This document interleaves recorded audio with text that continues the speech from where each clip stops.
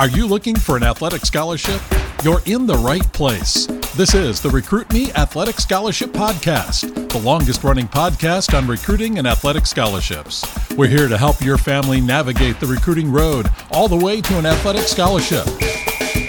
He's a recruiting expert and a dad of a D1 athlete and a newly committed high school athlete that just received an athletic scholarship. He's got a wealth of experience to share. Here's Recruit Me CEO, Brent Hanks. Welcome to episode 284 of the Athletic Scholarship Podcast. We are in the middle of the 10 myths about athletic scholarships.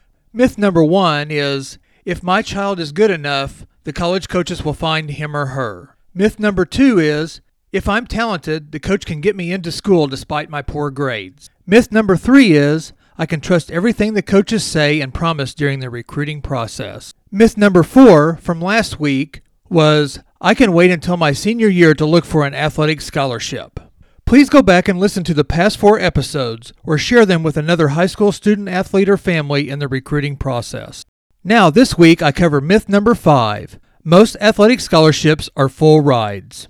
The truth about this myth from the Recruit Me 3.0 system manual says that the truth is just the opposite. Other than football and basketball, it is very rare for a student athlete to be offered a full athletic scholarship at any school.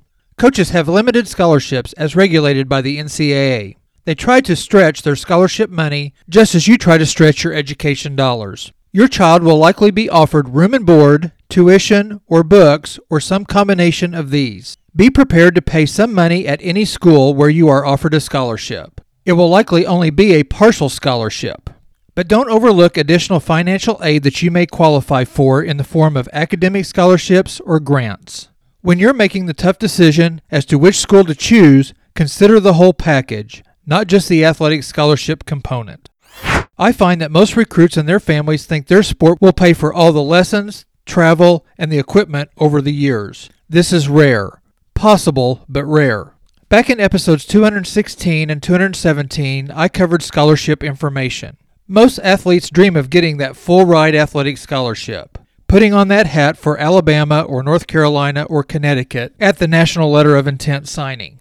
I, unfortunately, have to bust the bubble and tell and show recruits the numbers and the facts about full-ride scholarships. Let's dig into scholarship numbers and how rare full-ride scholarships are, but also that there are still a large number of ways to get your college education paid for and play your sport in college. Many of the people I talk to about recruiting don't know or really understand how the athletic scholarship process works. Many don't know about all the levels of athletic play in college, and that each level is regulated by scholarship rules and regulations and limitations. Most only know about the TV and media dominating NCAA Division I level.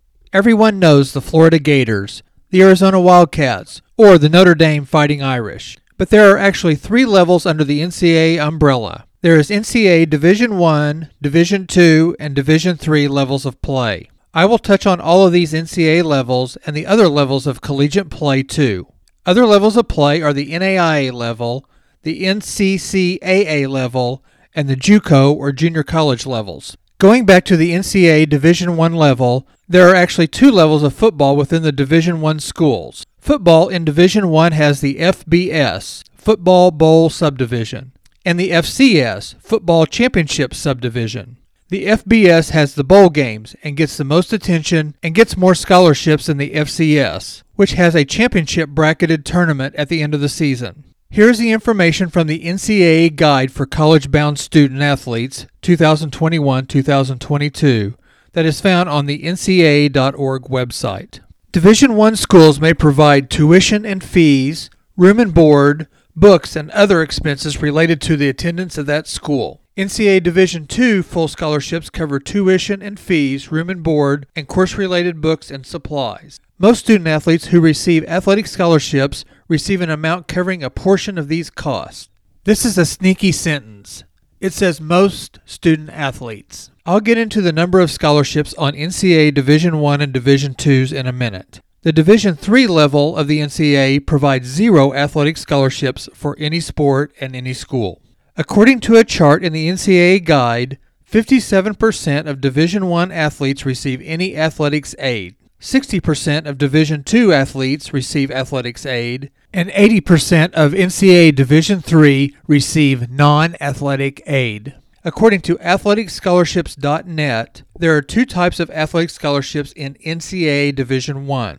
A headcount athletic scholarship sport is one that the athlete is guaranteed a full ride scholarship, and that sport can give no more scholarships than the set limit. The only headcount sports in the NCAA are Division I football in the FBS subdivision only, Division I men's basketball, and Division I women's basketball. Then Division I women's tennis teams, women's gymnastics, and women's volleyball. The Division I FBS football gets 85 scholarships. Division I men's basketball gets 13 scholarships, and Division I women's basketball gets 15 scholarships. Division I women's tennis gets 8 scholarships, and Division I women's gymnastics get 12 headcount scholarships, and Division I women's volleyball gets 12 scholarships. These scholarships are the only guaranteed full-ride scholarships. That's 145 headcount scholarships per Division I school. Also, you have to remember those are schools with the FBS football affiliation. And also remember that not all schools carry all these sports. Non-FBS, FCS NCAA Division I colleges do not have the guaranteed 85 football scholarships. They have 63 equivalency sports scholarships. So, NCAA Division I FCS schools, that's the championship schools, have up to 60 full-ride scholarships to give if they have all these headcount sports. My local Division I college and alma mater, Missouri State University in Springfield, Missouri, is an FCS Division I school, but it doesn't have women's gymnastics, so they only give men's and women's basketball, women's tennis, and women's volleyball headcount scholarships, or 48 full-ride scholarships. The rest of the sports are equivalency sports. Equivalency means awards or scholarships can be split into partial scholarships in any proportion up to the maximum allowed. The example used on scholarshipstats.com is an NCAA Division I school could award 24 softball players each half an equivalent scholarship and not exceed the limit of 12 allowed per the NCAA per team. Full-ride scholarships on equivalency sports are relatively rare. If you go to scholarshipstats.com, you will see a chart that has all the men's and women's varsity sports listed and how many scholarships per team are allowed. An example is baseball. College baseball shows NCAA Division I gets 11.7 maximum scholarships. NCAA Division II gets 9 maximum scholarships. And NCAA Division III gets 0 athletic scholarships for any sport. The NAIA level gets 12 baseball athletic scholarships, and the NJCAA level or JUCO level gets 24 scholarships. Baseball teams in the college ranks can have between 25 to 50 players on a team. Under normal circumstances, no COVID, an NCAA Division I team can travel 35 players. Sometimes, like my son's college at Northwestern, schools internally will limit their team's numbers. Parker's Wildcats usually carry between 27 and 28 players total. Herein lies some questions that you can ask a coach at any level and any sport. How many players will be practicing? How many players will be on the roster? And how many players will be on the travel squad? Because of Title IX and because of football providing a large number of men's athletic scholarships and the number of players, men's and women's equivalency scholarship maxes are not the same. Division I men's soccer is 9.9 scholarships, Division II is 9, and Division III is 0. NAIA soccer is 12, and JUCO soccer is 24 for men's soccer. NCAA Division I women's soccer is 14, Division II is 9.9, Division III again is 0, NAIA is 12, and the JUCO ranks in women's soccer is 24. Those are the max equivalency sports scholarships in soccer. Remember, too, not every school has to meet the maximum number of scholarships. A school or a conference may limit the number of scholarships at their level. The National Military Academies and the Ivy League schools do not give athletic scholarships, for example. So there are many opportunities in the NCAA Division I to get an athletic scholarship. But the common thought, or the myth, is that if you play NCAA Division I, then you automatically get a full ride. There are full-ride scholarships, but only in certain D1 sports. The majority of NCAA Division I sports have the equivalency scholarships. They have fewer scholarships than the number of players on the team. NCAA Division I recognized varsity sports are men's head count varsity sports, basketball, and FBS football. And then the equivalency sports of men's Division I are baseball, bowling, cross country, fencing, FCS football, golf, gymnastics, ice hockey, lacrosse, co-ed rifle, skiing, soccer, swimming and diving, tennis, track and field, volleyball, water polo, and wrestling. The head count varsity sports in the NCAA for women are basketball, gymnastics, tennis, and volleyball. Then the women's equivalency sports are beach volleyball, bowling, cross country, equestrian, fencing, field hockey, golf, ice hockey, lacrosse, rowing, rugby, skiing, soccer, softball, swimming and diving, track and field, triathlon, and water polo. Those are a lot of sports and a lot of spots to fill on rosters. Did you know about all of these sports? Also, did you notice that there's a difference between varsity sports for men and women? There are many other sports other than the head count or full ride sports that enable you to get a partial athletic scholarship. A partial athletic scholarship can help you pay for some of your college education. These scholarship opportunities are expanded into the NCAA Division II and the NAIA levels and also the JUCO level. JUCO scholarship levels are considered as head count sports. The JUCO ranks have their own levels of scholarship rules written within the JUCO level. The junior college level has Division I, Division II, and Division III level, and each school can make a choice on what level they want to participate. A JUCO that I know has determined themselves to be a Division I level at baseball and a Division II JUCO level at all other sports. This JUCO does not have football. Listen to episode 217 to hear more about all the levels of junior colleges. Junior college level information is at the 7-minute, 50-second time on this episode.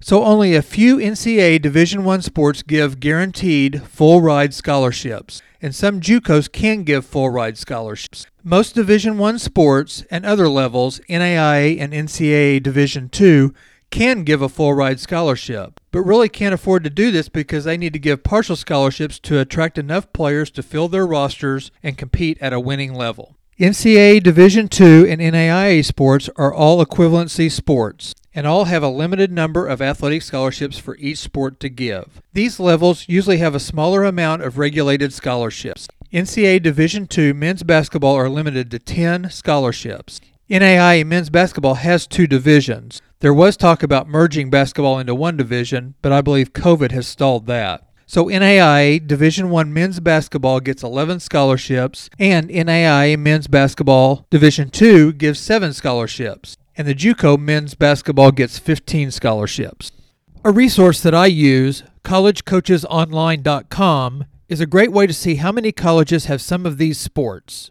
You can get a 1-month subscription for only $19.95 or a full-year subscription for $59.95. Click on the Order CD and fill out some information and put the promo code RM123 if you subscribe. When I use College Coaches Online, I can put in a sport, let's put in field hockey, and the level of play, like NCAA Division I, and I click on Find Colleges, and it will list all 74 NCAA Division I field hockey colleges. I can go back and put in just the Midwest region and find out that there are 12 colleges that have NCAA Division I field hockey in the 11 Midwestern states. By the way, Parkhurst College, Northwestern won the 2021 NCAA Division I field hockey championship this year. Way to go, Wildcats! You can also see that NCAA Division II has 30 field hockey colleges. Division III has 155 colleges that have field hockey teams, and NAIA has 1 field hockey team in Canada.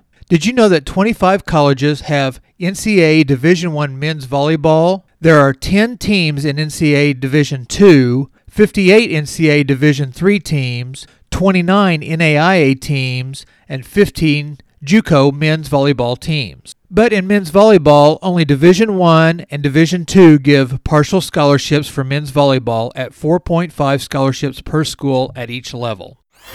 In conclusion, on myth number 5, I just wanted you to know that a full-ride athletic scholarship is possible, but I want you to know how few there really are and how prestigious they are. I want you to know that NCAA Division I is not an automatic full-ride scholarship. and that partial athletic scholarships paired with your athletic scholarships are more possible and more common. Do your research and look at all the levels of play and how many sports and scholarships are available. Now, let's go get you a scholarship.